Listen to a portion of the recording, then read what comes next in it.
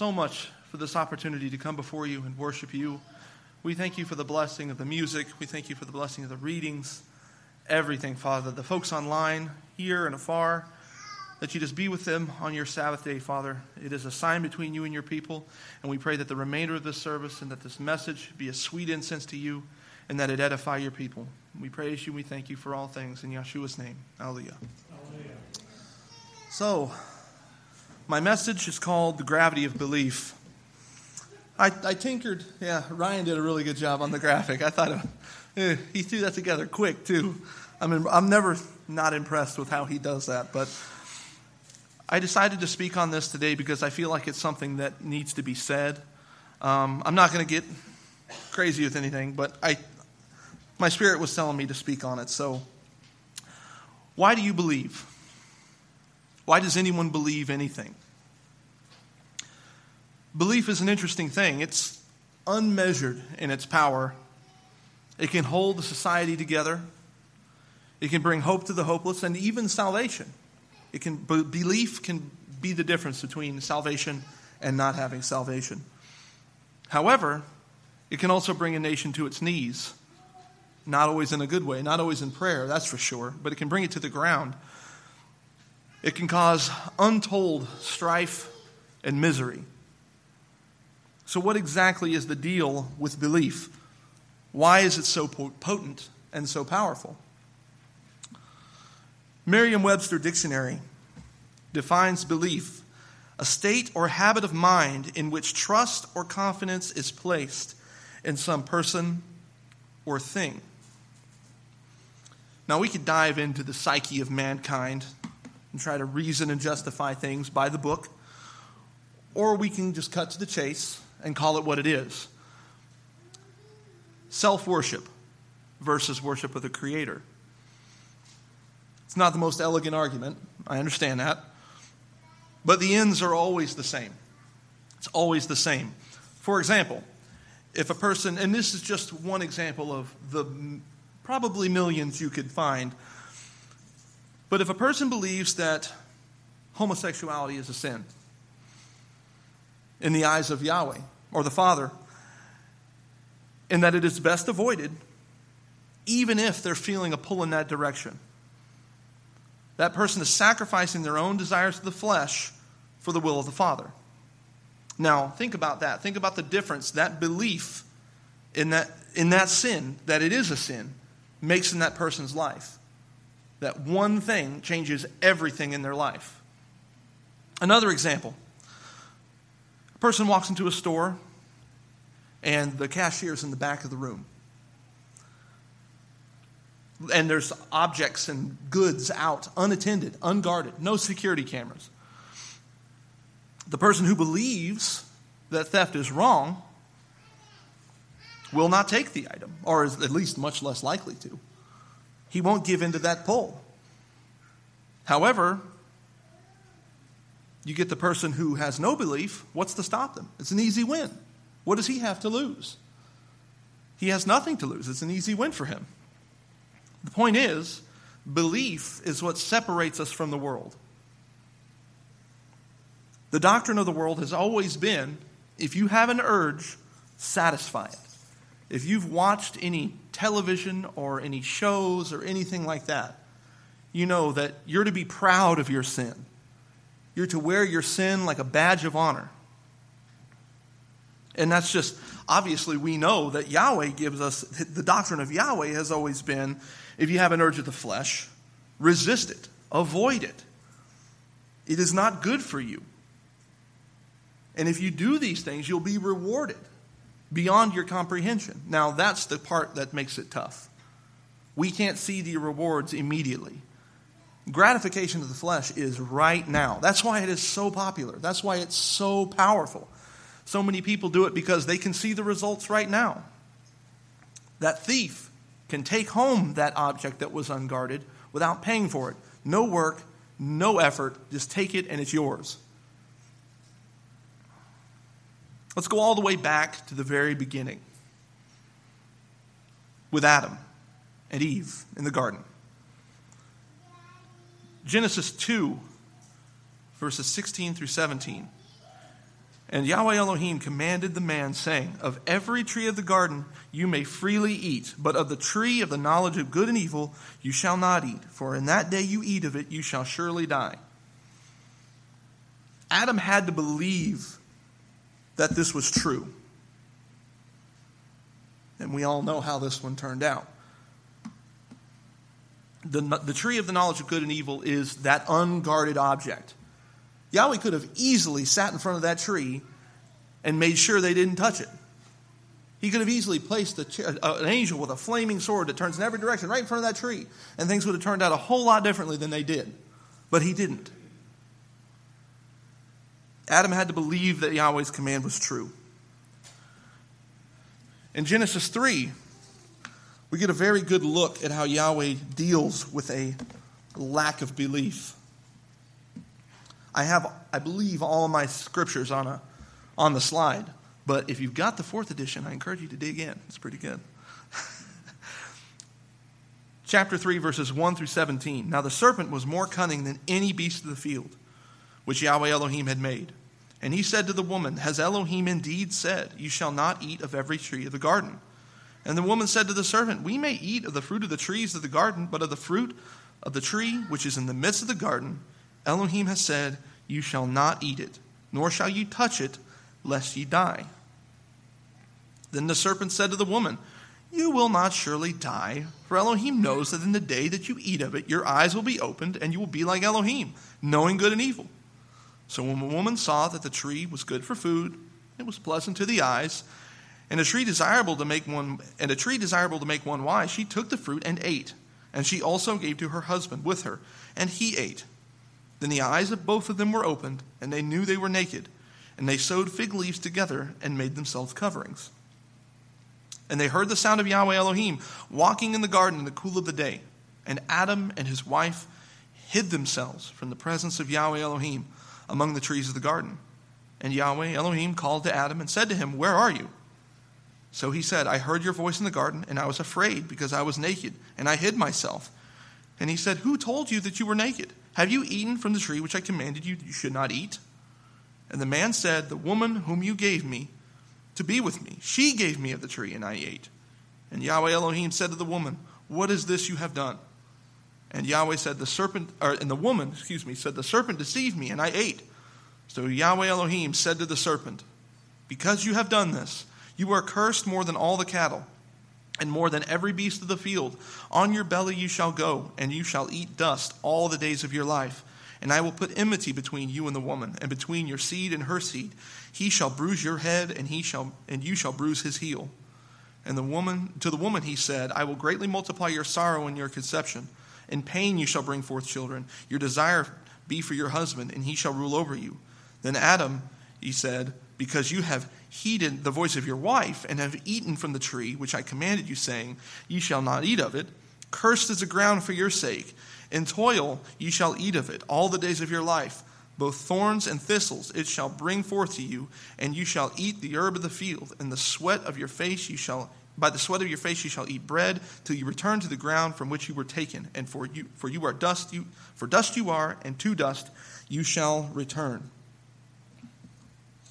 And Adam calls his wife's name Eve, because she was the mother of all living. Also for Adam and his wife, Yahweh Elohim made tunics of skin and clothed them. Now, I know that was a mouthful there, but it really does boil down to one thing. Adam and Eve did not believe the command of Yahweh. She believed the lie of Satan. Belief can go both ways, and it's powerful on both sides of the fence. It was a lack of belief that caused man to doubt and disobey the simple command of Yahweh. It was a lack of belief that put man on the path that they're on. It was a lack of belief that causes Yahweh's creation to require redemption. It was a lack of belief that caused the need for a sacrifice. It was a lack of belief that ultimately killed the Son of Yahweh. All the way back, a simple command, a lack of belief, has spiraled out of control. Such a simple thing, and it has just plummeted us into just chaos.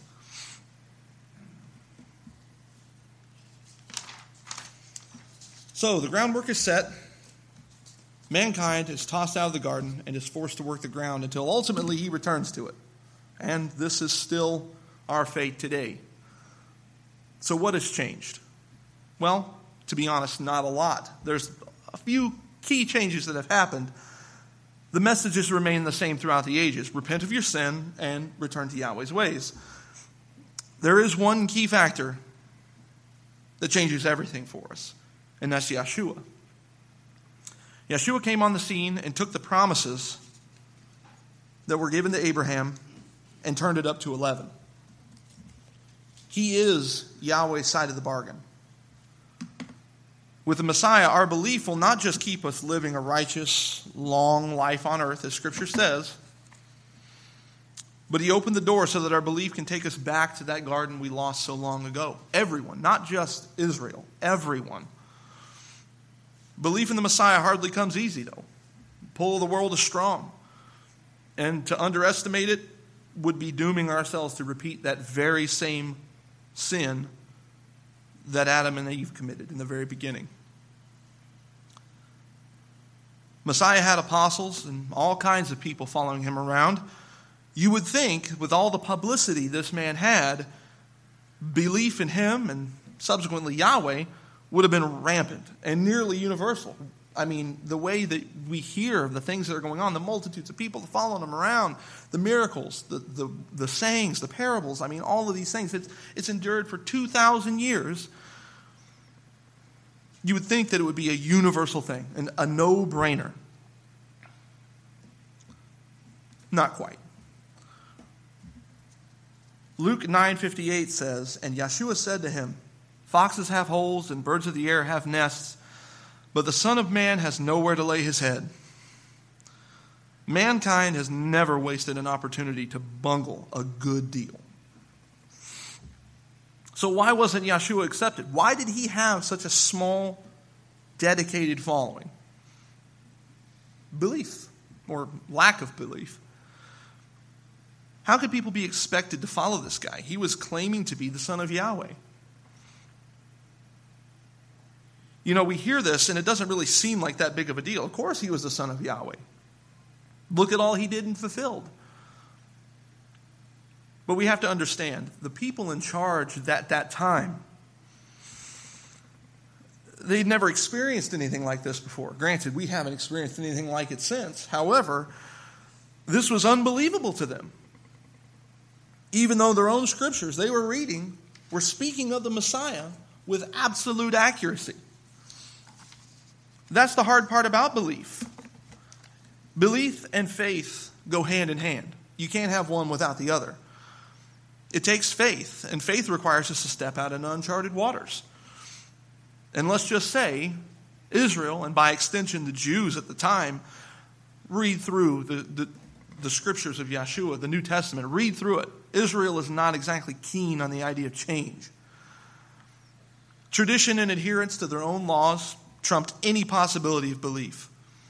After all, if he was the Messiah, how did the leaders and the rabbis and the Pharisees, how did they not see him coming?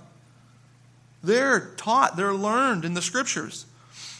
How on earth could this guy slip under the radar the way he did?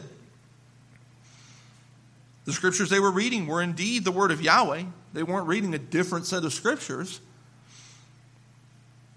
But those scriptures alone are not enough.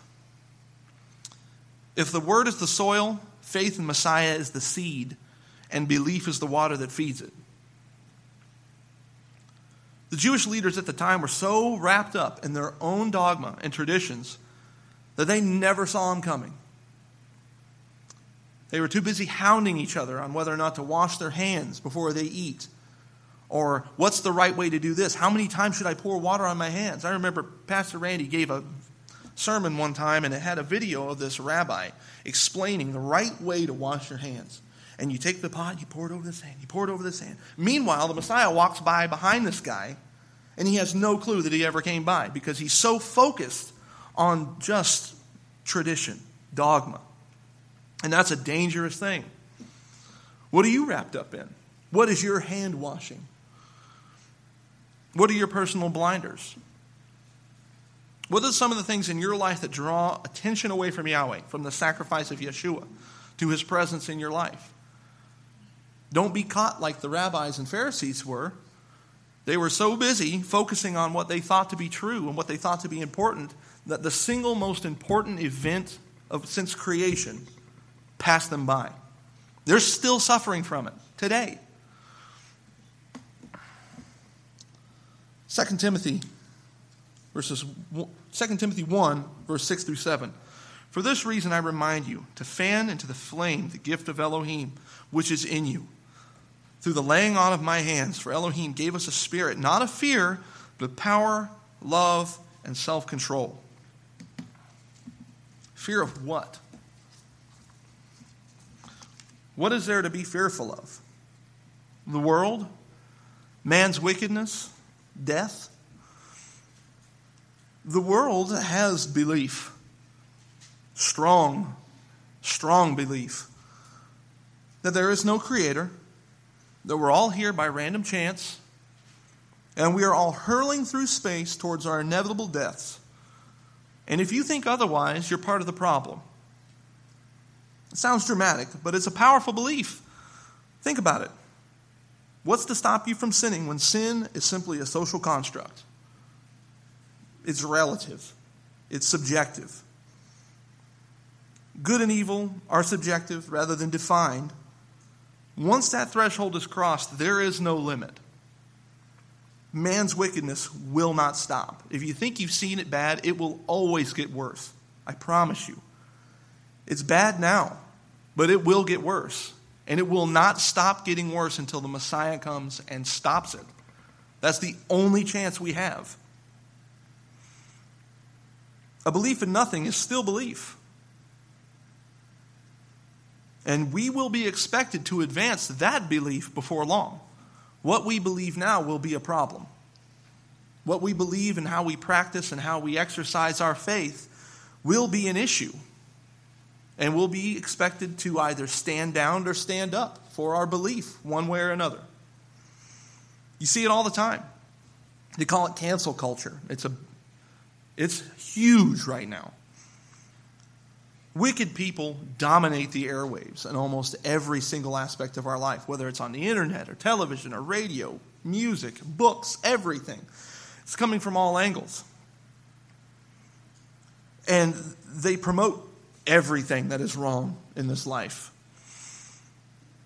And then when people decide to rally around them, it's only a matter of time before the mob turns on those people. We see it all the time. You see a celebrity backing this movement over here or this movement over here, and then something they said, did, or wrote 50 years ago comes out, and all of a sudden they are stringing them up in town square. They're crucifying them. They're demanding blood. They're demanding that everything be taken from them because they messed up a long time ago in their eyes. It's like blood in the water at that point, and the sharks are coming to feed. At that point, they consume their own every single time, and that's the danger with the world's belief. It will never be enough, no matter how far and how hard you try to conform to that. Even if you think it's the right thing to do, it will never be enough.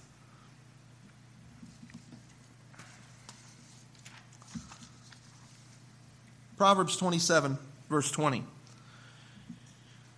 Whoops.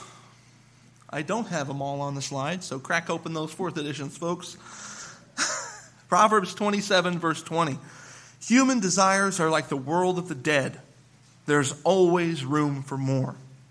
That's from the Good News translation, by the way.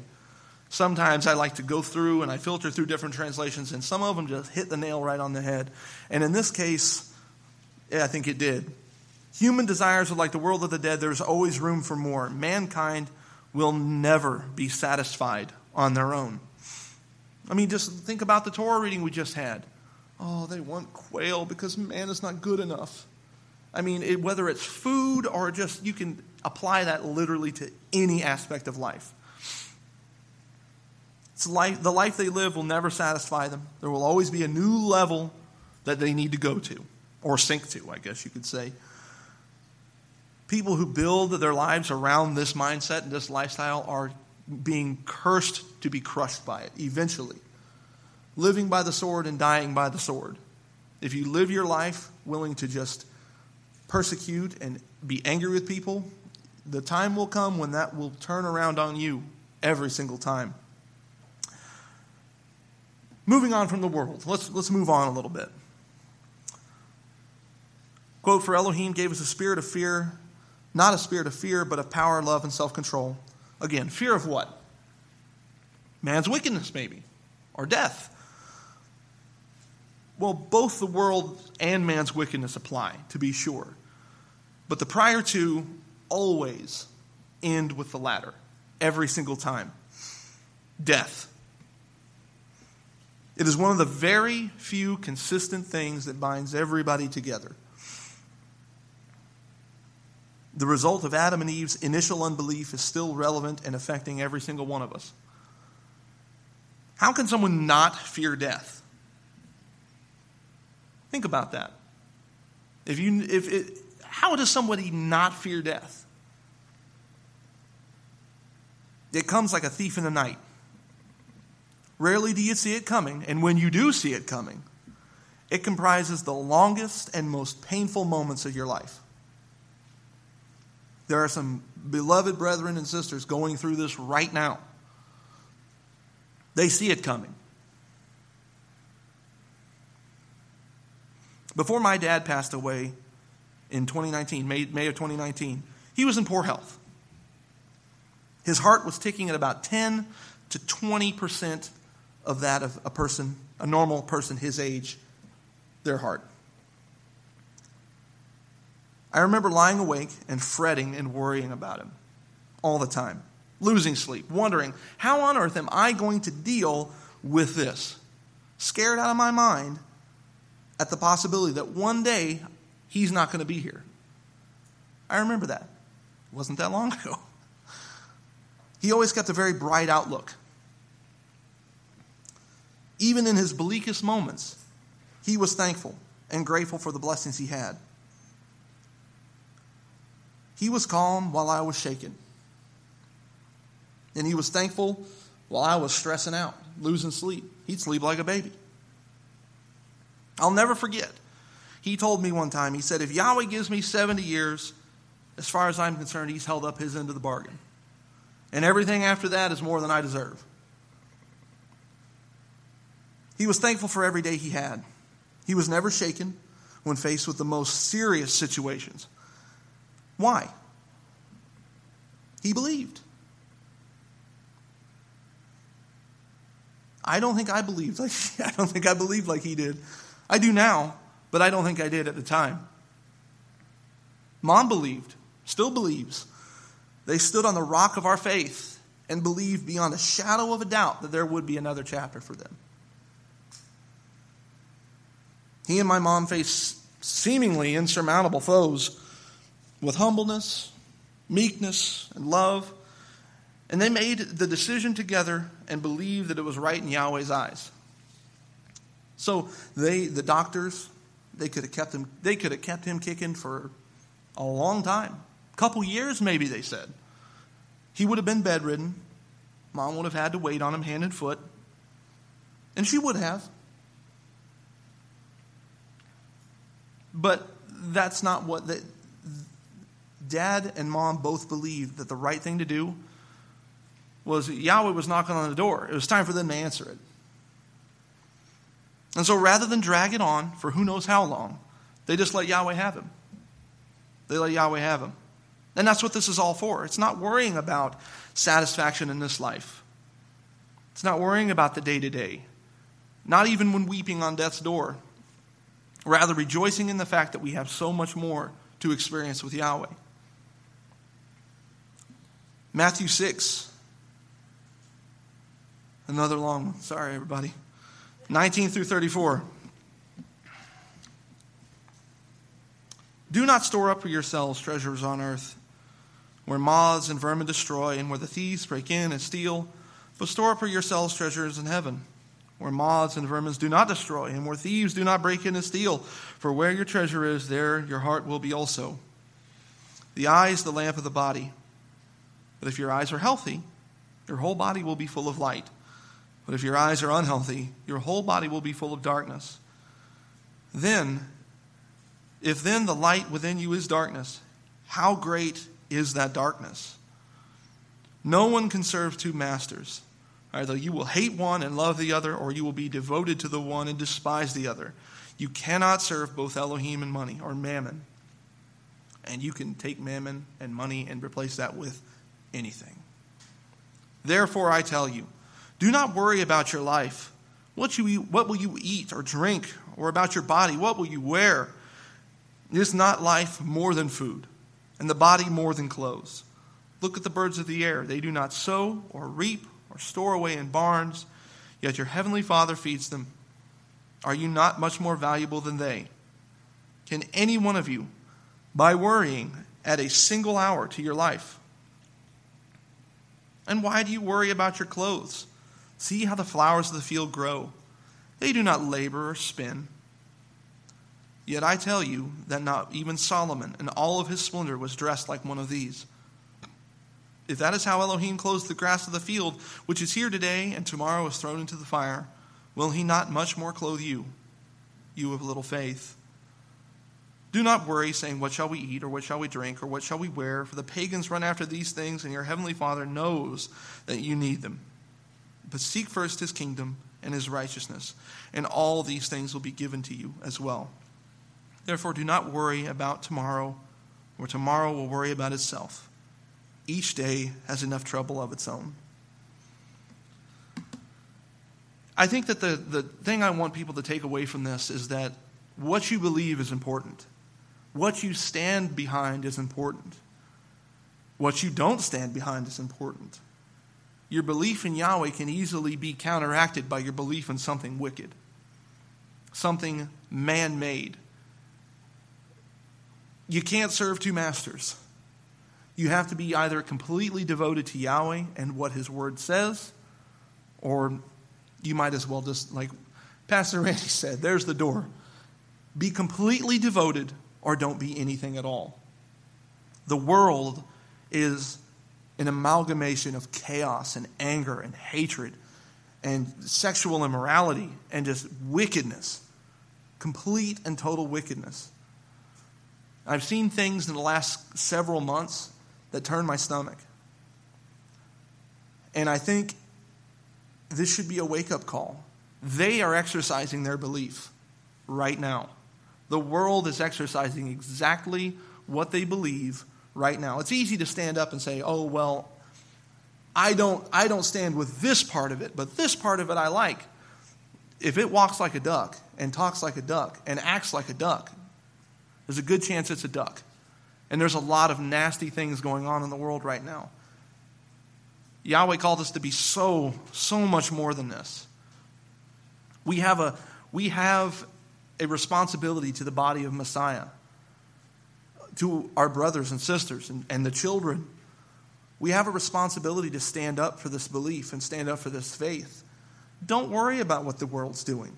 It's been burning down around us for 2,000 years. They just have more ways to broadcast it now. What they did in secret, they're doing in the open now. You know, they're angry and they're violent and they're just wicked people.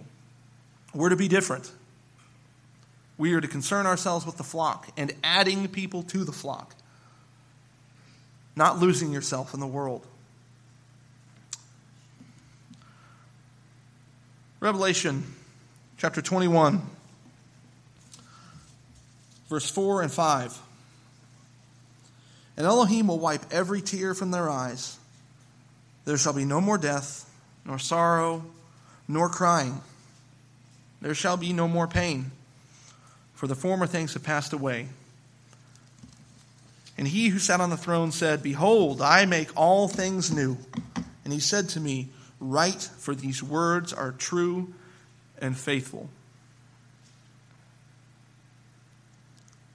There's going to come a time when belief in Yahweh is going to be there will be those, I think, that won't believe in Yahweh, even when he's sitting right in front of them. Somebody's got to be gnashing their teeth outside the kingdom. However, this is what we believe in.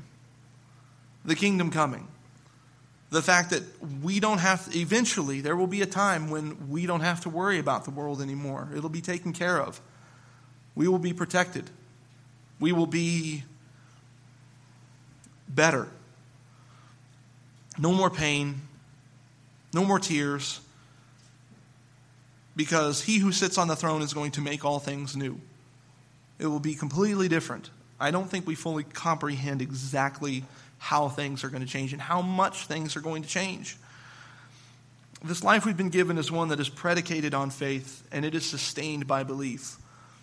Without belief, there is no faith. Without faith, there's no belief. It's like asking yourself, what's more important, the brain or the heart? The heart provides blood to the brain, and the brain tells the heart to beat. Neither one is more important than the other. They're both equally important. And we have to, knowing that, belief in what we do and what we stand for is every bit as important in the faith we have in Yahweh and Yeshua. Hebrews chapter 11, verse 6. This always goes faster than I expected it to. It takes a lot longer to write it than it does to go through it. But Hebrews chapter 11, verse 6. And without faith it is impossible to please him. For whoever would draw near to Elohim must believe that he exists, and he rewards those who seek him. Without faith it is impossible to please him. And we must believe that he exists, that his words are true.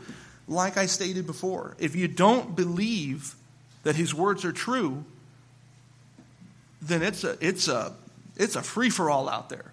Get yours while you can get it, and forget anybody else that gets in your way.